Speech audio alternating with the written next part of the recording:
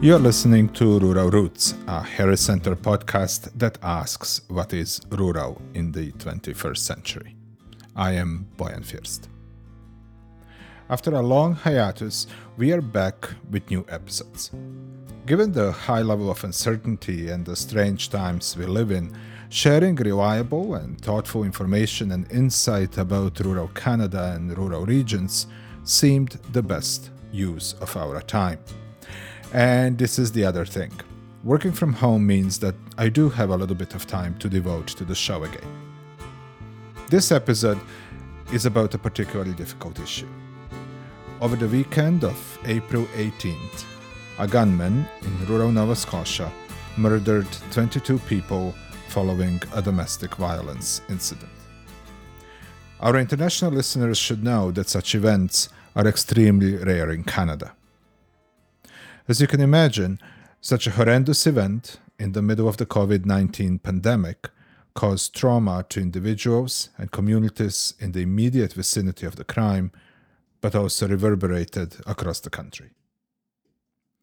I reached out to Dr. Kathleen Cavani at the Faculty of Agriculture at Dalhousie University in Nova Scotia in Truro. Dr. Cavani is the director of the Rural Research Collaborative and a licensed psychotherapist who studies community development, community well-being, and social change.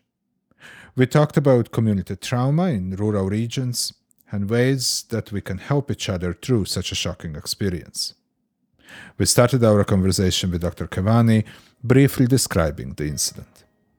Well, folks probably would well know that there was a mass shooting in the Nova Scotia area happening over a 12-hour stint, and a lone gunman was involved in what appears to be a domestic dispute, but then became targeted shootings. And in the end, in 3 different communities around the Truro area, in Portapique, and then in Glenholm up towards Wentworth, and then Enfield towards the airport. 22 people were killed in that process and others injured. And the gunman was, in the end, killed by RCMP officers as well. So a tremendous, tragic loss of life. And it's left people reeling, as you can imagine, Bojan, in these rural areas, very small communities. Portapique is just around 100 people, a community just on the Bay of Fundy, and very accustomed to calm and quiet and not serenity. It's not idyllic. It's not without its issues like anywhere. But certainly this was so shocking to everyone, so disturbing to have such an atrocity occur within this quaint area, and then also to see this person's intent to do harm at many locations, which he pursued actively and took lives at different spots. So the community is reeling, of course, from all of this. And the community of Portapique, the loss of life is just unimaginable in a community of 100 people. It is. I mean, to more than 10% of the community, like everyone knows everyone anyway in such a small community, but there isn't anyone untouched. There isn't anyone scarred. There isn't anyone without now just devastating understandings that they now have to come and wrestle with and try to eke out some kind of peace in their own community, staying within their community, still inviting in strangers, being welcoming, but yet managing through this great violation. Of course, it's very recent, just 2 weeks, so it's not something we're expecting people to heal from. It's not something that is someone is ever expected to forget, but it is something raw and current that many Nova Scotians are still handling. And in Portapique particularly, they've asked that people not continue to come there. They've hired a private security company to ask that people give them their peace and allow them to mourn and to rebuild their lives. On some level, well, we possibly can't imagine the personal trauma to people who have lost a loved one in this event. There is also a community trauma. Mm-hmm. And I don't think that we actually talk a lot about that. When you talk about community trauma, what do you refer to? Well, you may know too about my background in that I have training is in counseling and psychology. I'm a psychotherapist here in Canada, although I don't currently practice, in addition to being a professor at the university. So I'm well steeped in trying to understand individuals, and I work on community and individual well-being as well. And we can't separate trauma from people's life experience. And that is not just individual experiences, but what is experienced by others in our vicinity. So community trauma speaks about social group or neighborhood or community episodes of violence, episodes of distress. It could be a fire. It could be loss of life. It could be flooding. And Portapique residents, people there are understandably facing strong reactions to these very distressing and frightening events. And community trauma can show up in many different ways. It could be people having emotional reactions because they're reliving the sounds of gunfire and they're not sleeping at night. It could be thinking about how they're now going to mentally navigate and struggle with feeling secure in a community that they no longer feel secure in. Maybe it can show up in stress in family, people feeling protective and obsessive about their family members and not wanting letting people out of their sight. So trauma shows up it manifests in many different ways, and community trauma then also ripples. And we know it also can be amplified when our neighbors are feeling anxious and stressed and unable to cope. That also affects others in the area. So in some ways we strengthen each other, but also the trauma can also be magnified by each other as well. Does it change how we feel about the communities we live in? Well, this is always a big question, and it's really, I think, the biggest question, one of the biggest ones we're asking ourselves here. To what extent do we let our identity be defined by external incidents? To what extent do we let others undermine our sense of ourselves? We can ask that question even as an individual. If as an individual and somebody bullied me, could I then succumb to that and feel less and feel no longer capable of standing up for myself because this bully always had the upper hand? That could happen. And then we know it happens a lot in society because we certainly see a lot of bullying. And something like this is kind of like a bully with bullets, a bully who came in and took over power in a community. So it isn't something that is not going to change someone's sense of their life experience, but whether it changes identity of the community, whether it changes our sense of our collective future, that's still to be determined, really. But we're really hoping that Nova Scotians and others who are all helping in this and all behind Nova Scotians trying to help people heal, we really do think there's potential here to factor in the resiliency of Nova Scotians, the factor in the capacity for us wanting to see the good that this reveals to us. So yes, we've had this terrible atrocity, but in this time, we've seen people show up with passion, show up with generosity, people across the country giving support. So it also shines light on other capacities that humans possess, these kind of traumas and these kinds of violations of human trust. And it isn't necessarily going to lead us inevitably to no longer trust each other, but that is a potential outcome for some. It is a potential that we let it help us be bitter rather than help us be better. And we hope that doesn't occur. We hope that we really do rally together and strengthen our resolve together. And just for our listeners, and we have a lot of them who come from outside of Canada, an event such as mass shooting is incredibly rare in Canada, just like in most of the developed world, Western world, I should say. Mm-hmm. So this is really, in some ways, has resonated nationally and has really caused some thinking and asking questions on a national level, as well as in the local and in Nova Scotia, because these kinds of events in Canada are very rare. Yeah, they are, thankfully so. And thankfully in the world, really, we've become less violent as human beings over time. It may feel like we're more violent, but in fact, we have less violent deaths over decades and into, this current century. But that doesn't take away from the pain that people are suffering in this time.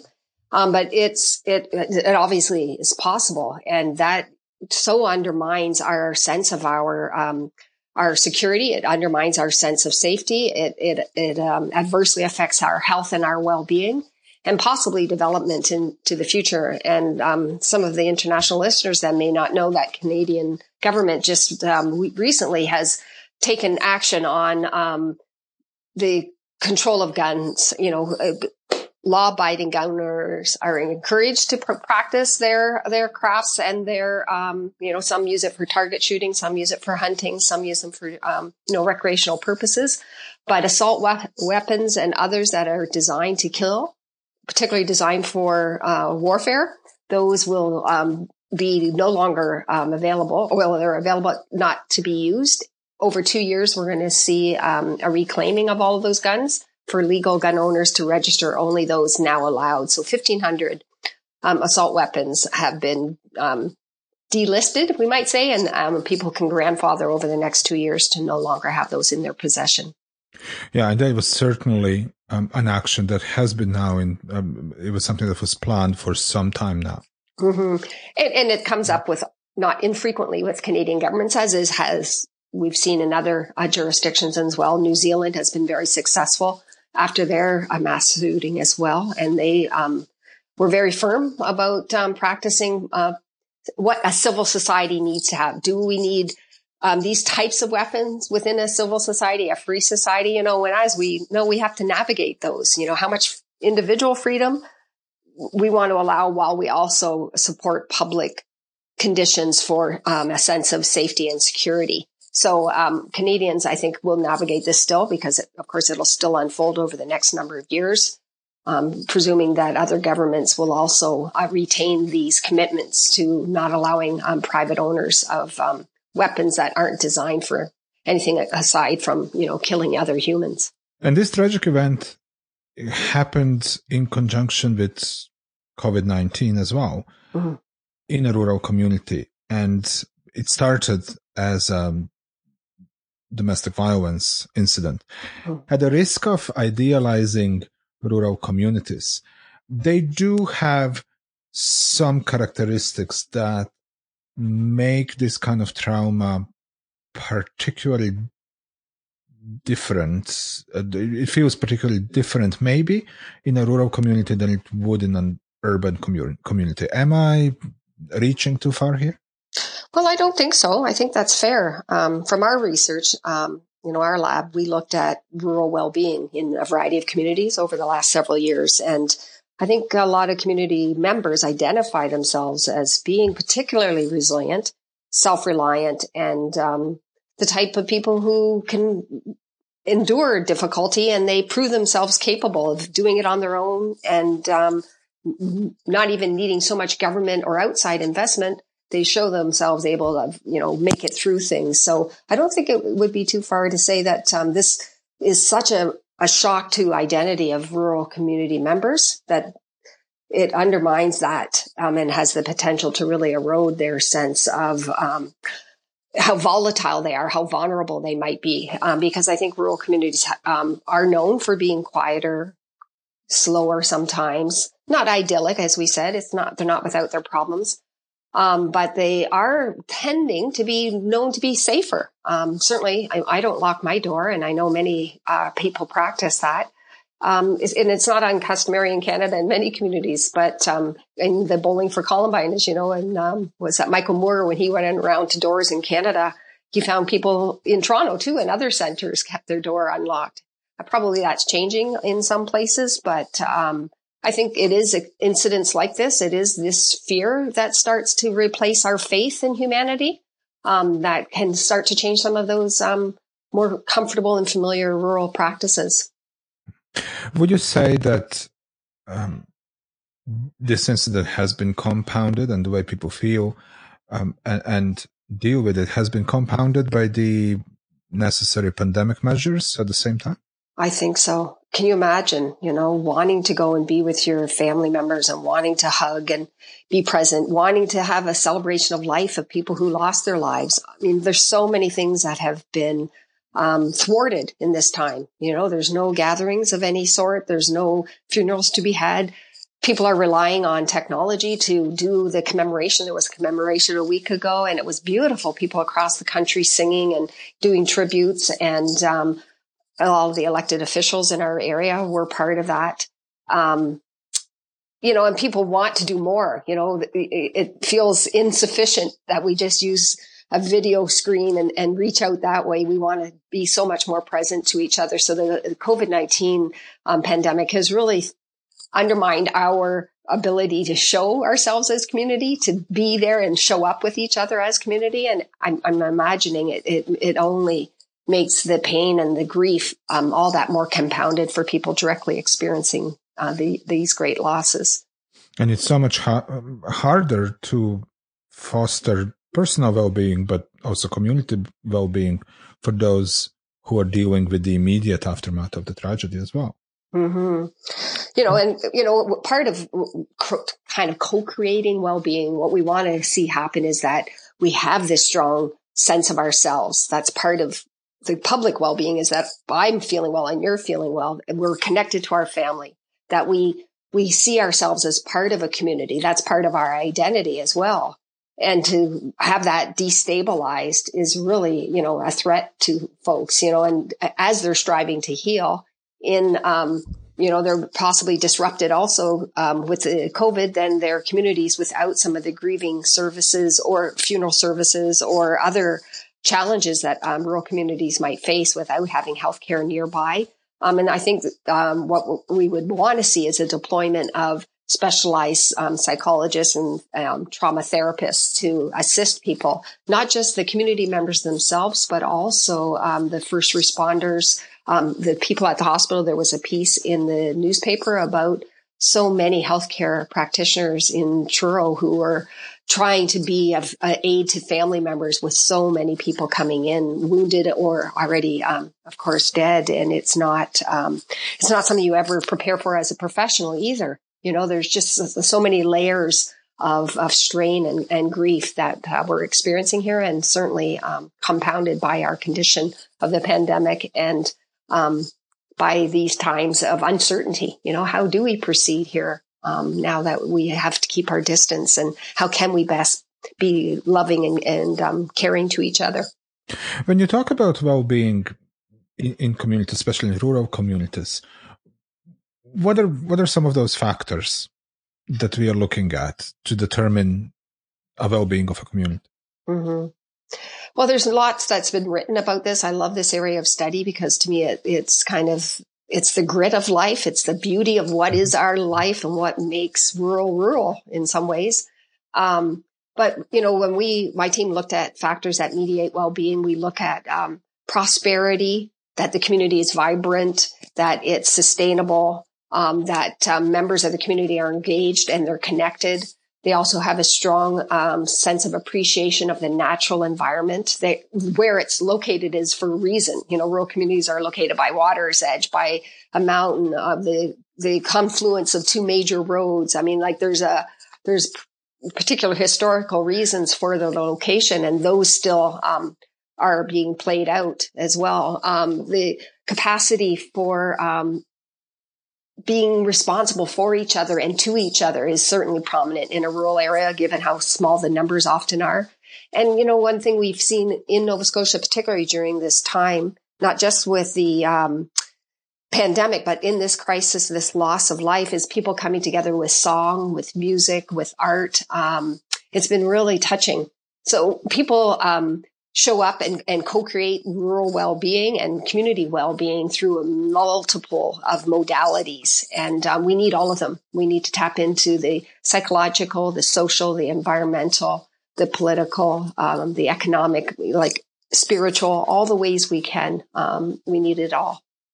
What are some of the things we need to keep in mind and that communities, more importantly, and individuals coping with this trauma need to keep in mind, because it's been only very little time that has passed since the incident? Mm-hmm. Well, one thing as people are dealing with a loss like this is to give time, to give space, to recognize that it's normal and right, and difficult, very difficult to experience any form of violence like this and to face this trauma. So it's going to take time.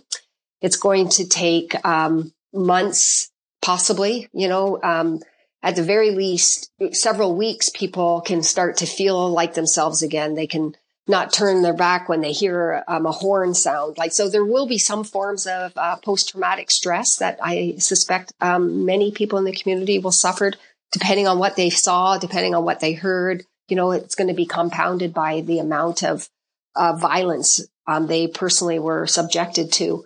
But certainly we can expect that the fact that it's in the media's eye at this time, there's a lot of attention, there's a lot of outpour of love. And then at the same time, as I mentioned, in Portapique, they're asking people and media to stay away and give time for healing and grieving. So I think we're going to see navigating that a bit of balance of members needing to recognize their own diverse and their own levels of capacity. Some will need more help than others. Some are, they've lost several in their family. People are going to work through it in a variety of ways, but tapping into professional help is highly advised to anyone at any time, really, not just in a time of trauma, that they can reach out to people, but particularly in these times when residents need to know that they can speak to someone, and not necessarily only community members who themselves might also be struggling with their own issues. So certainly we hope that there's resources brought to bear here to help with people doing their gradual and reasonable healing process. It's no timeline. It's not to be expected to be imposed upon them. But people should know that there are resources and can be tapped into. Do you know what kind of resources are available to people in those communities? Yes, public health services are available through the Colchester Health Services, as well as through people's employee assistance programs. Many of them offer 24-hour service that one can get telephone service. Even without the pandemic, that was always usually a mechanism that people could access. There's also phone lines for trauma. Police service have resources as well. So if one's looking for them, and we can certainly make links available if there's a website, but there are prospects for people to find if they are looking for trauma assistance, counseling help, depending on what kind of aid they would be wanting. There's medical, psychological, and physical. People might want to change their door locks, for example. When one experiences a victimization like this, that's certainly one of the first things Victim Services recommends, is changing door locks, taking ownership and power where one can. So I would recommend people reach out to Victim Services. They would reach out to the hospital for service, as well as to the public health service and mental health. What I'm going to do in the episode notes here and on the website, I'm going to post some links. So if people are listening as a podcast, they'll be able to just click on the links in the episode notes. Great. What are some of the strategies that people can employ to help them stay healthier?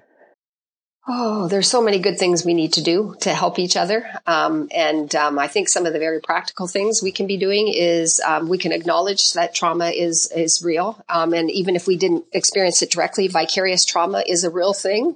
And just in knowing this is happening in our area, giving ourselves time to sit with it, to grieve with it, to name it, and to work through the consequences with us to help with that healing. Just like with this pandemic as well, we're really advising people to stay healthy and active to ensure that that aids in sleeping better, rather than staying up late and continuing to ruminate over issues. Sleep is so critical for healing and for well-being.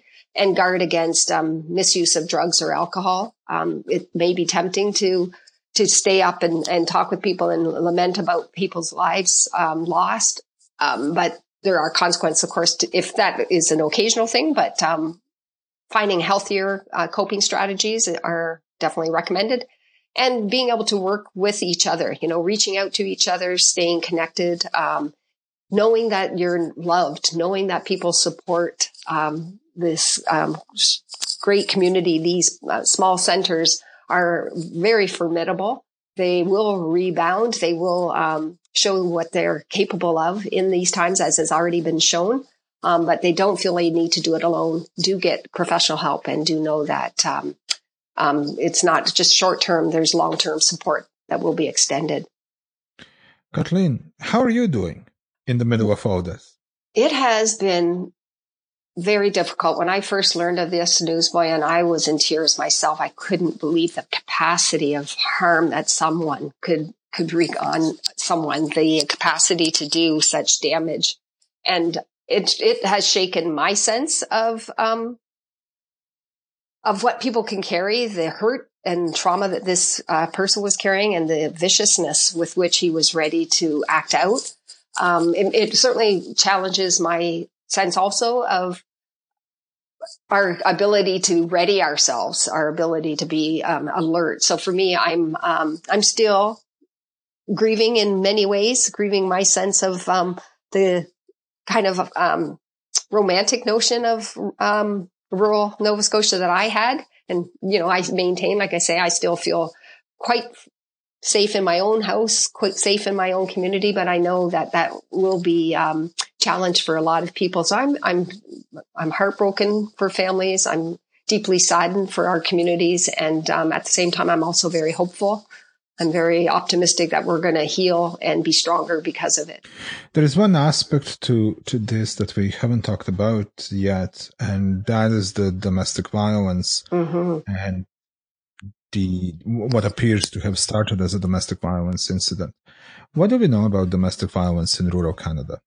Domestic violence is such a serious issue everywhere. And in rural settings, it's even often more hidden and less resources. So there's not an immediate place one can go to with close proximity to locate oneself in a safer place. So there aren't safe houses per se in rural communities, unlike in urban centers, that one can find shelter by even just calling the police, and in that same evening, one could be located somewhere else. So particularly male violence against a female partner is one of our greatest causes of loss of life. I think it's bordering on 50% of violence is perpetrated by a partner, and violence of a fatal sort. It's sickening, really, to think of love gone wrong somehow, and a sense of a misunderstanding about relationship, and a misunderstanding about boundaries and rights and possessiveness, and people don't come to their understandings alone. We are in a historical society where patriarchy and domination of women is not too removed from our history. I mean, we can see examples of it still all around us. So to acknowledge that domestic violence is a real issue in rural areas is necessary for us. We have to be able to speak about it. We have to have space and platforms for women and men to come forward, for children also, that they don't feel ashamed of bringing forward violence, that this is necessary for us to be part of this kind of an extension of the Me Too movement. Me Too movement, it was really about men really in privileged position appropriating their powers and feeling that they had kind of an entitlement to treat women as they would. And it's not certainly in the U.S. alone. We certainly saw cases of it, public ones in Canada as well. And it's part of this kind of misunderstanding about human boundaries, that we love each other, we care for each other, but we don't possess each other. We don't control each other. We don't dominate each other. There's ways civil society acts together that includes the way men and women talk to each other in loving relationship, the way children are treated, the way that we are able to bring forward issues when we're afraid, so all of this needs to be given more daylight. We need to shine more light on these issues of trauma and on domestic violence, and do our part to try and make it safe places for people to come forward. And as we are learning now, the policies to prevent the spread of COVID-19 have exacerbated domestic violence problems. And I would imagine that is true in rural regions just as much as in urban. Yeah. And again, we can imagine, where do you go? If in the past you had a bit of an outlet, you could go off to your sister's some night and, the partner comes home and he's drunk, or whatever the condition might be. You kind of had a bit of an out, and now there's fewer and fewer of those. And it comes even more amplified when you're contained within that same space with each other day after day. So not just partner violence, but family difficulties and strains are being increasing in this time as well. Kathleen, anything I should have asked you and I haven't? Yeah, that's a good question. Is there anything else? I don't think so. I guess I would just add that what we don't want to have happen, what we don't want to let occur here is that we undermine or let our social strengths be broken down as a result of this, both the COVID-19 and this atrocity in our communities. That this is the time when we need to strengthen our social relationships, that we need kind of to co-create new social norms together, new ways of connecting, and really build technology to build networks. But we can also still drop by people's houses. There's many communities that are developing drop-offs for food. They're asking people to leave food at their doorsteps, and community members will go around and pick things up.